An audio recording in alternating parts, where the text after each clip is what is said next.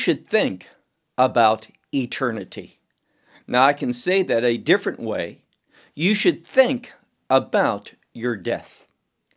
Unless you are a believer and you are alive at the time of the blessed hope, and that is the rapture, you are going to die and you're going to enter into eternity. Then what happens? Now, this special message is because many people have written to me with some confusion. They want to know about death and what happens to a person when they die. And the Bible is most clear concerning this, and we need to set things in order.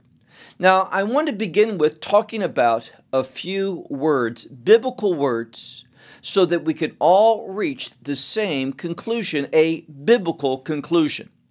And we see in the scripture the word Sheol. Sheol is primarily a Hebrew word, meaning this.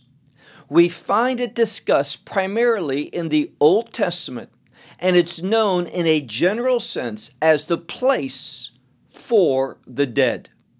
Now, when we look into the New Testament, we see that Messiah, and let me be very specific, in the book of Luke, chapter 16, and beginning with verse 19, Messiah teaches a truth. Now, many people will call it a parable, although we see biblically it's never called a parable. I personally believe that it is a historical event that Messiah told and reveals who he is, that he knows about those who have died, what took place in Sheol, and every detail concerning eternity with God or eternity without God.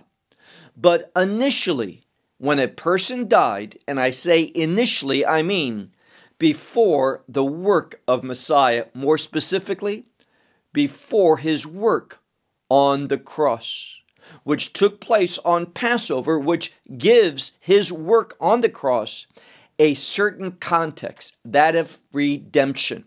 We'll talk more about that in a moment.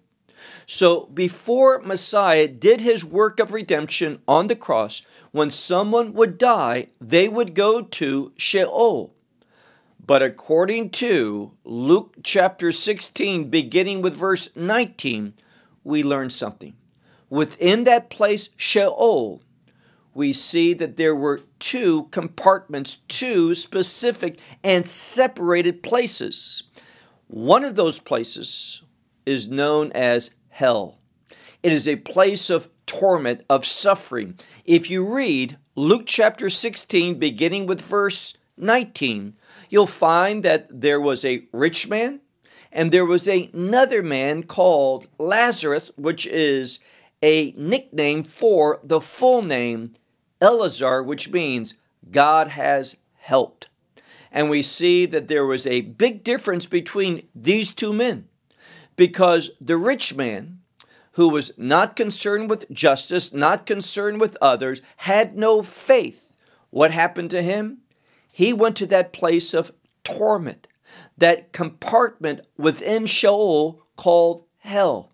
And he suffered there. He was in agony, the Bible says, because of the flames that his soul was in. There was a physical suffering. But Lazarus, he was in a place known as Chek Avraham, which in English is Abraham's bosom. And when we say Abraham's bosom, we're talking about his chest area, and the primary organ inside that area is the heart. And biblically, one thinks with his heart or her heart. And what it tells us is this: those who thought properly. Why the Abraham's bosom?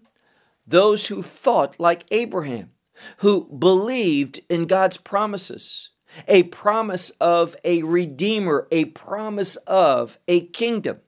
So those who had faith that God would provide a redeemer, they went to that location, Abraham's bosom. Now, we learn something. And here again, we need to base everything on Scripture.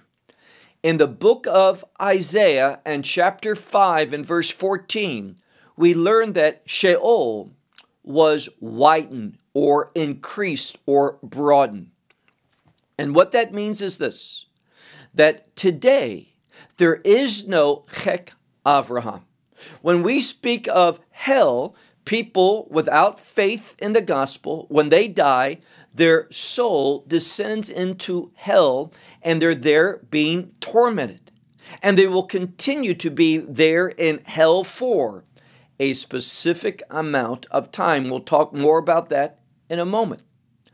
But because of Messiah's work of redemption on Passover, when he laid down his life, meaning when he was crucified, redemption came into this world. And therefore, through redemption, there is a better outcome than Chek Avraham. And we read, for example, in the book of Ephesians chapter 4 and verse 8, that Messiah, and this is a term of victory. It says that he took captivity and ascended. Now, what does that mean? It tells us that Chek Avraham, that is Abraham's bosom, where people who had faith like Abraham went before the work of Messiah. No longer are they there. He took those who were captive. He took them and led them up into heaven. And now, when someone dies because of Messiah's work of redemption, now when one dies that has faith in the gospel, there is no longer Abraham's bosom. He took those who were there in captivity in Chek Avraham.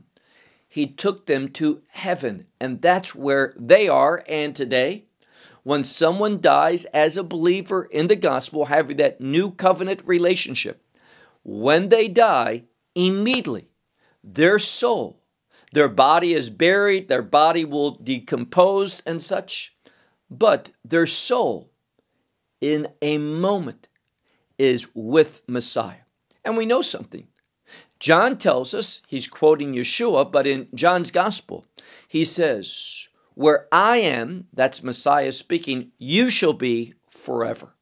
So now when we die, a believer, we go into the presence of God. I can say that differently. One goes into the presence of Yeshua in heaven.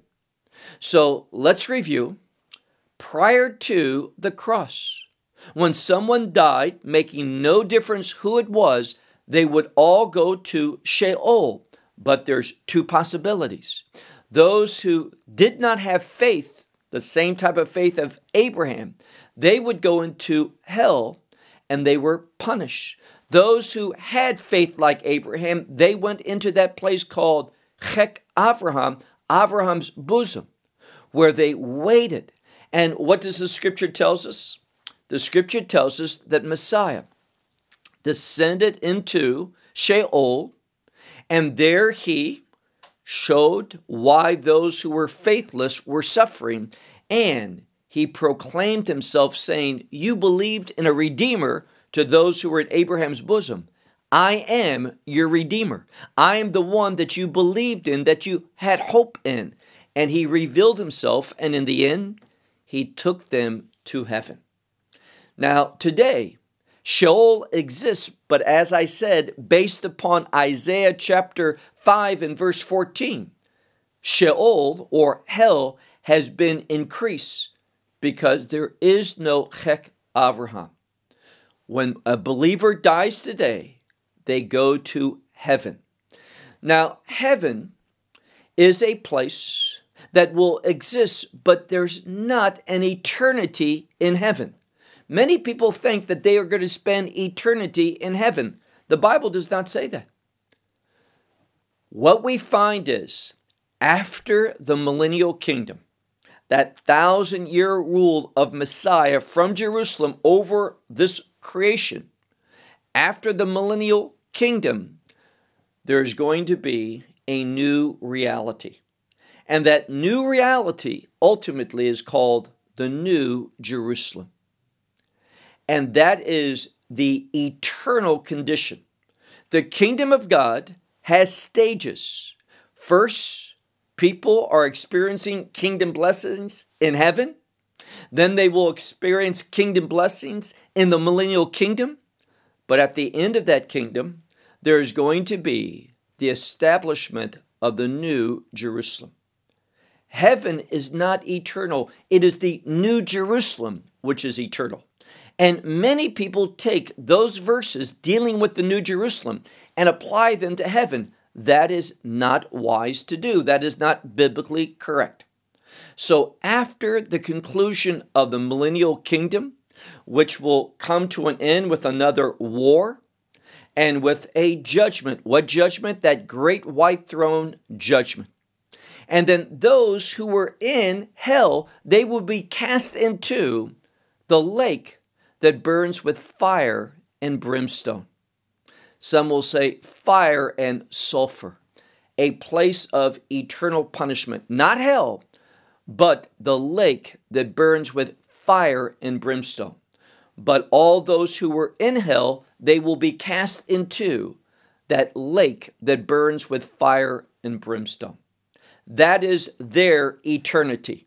Where for eternity, there will be darkness that is related to fear. There will be weeping, which is related to sorrow and regret. And there will be torment, that is the gnashing of teeth. So eternity, for those who reject the gospel, who do not put their faith in Messiah Yeshua, they will spend eternity in that lake that burns with fire and brimstone. Those who are true believers, those who were in heaven, they are going to eventually go into the new Jerusalem, leave heaven. Now we know the order.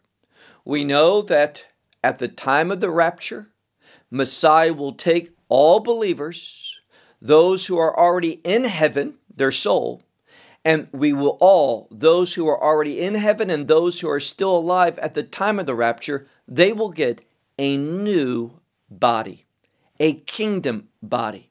And those who are part of the rapture, they will rule and reign with Messiah during those 1,000 years.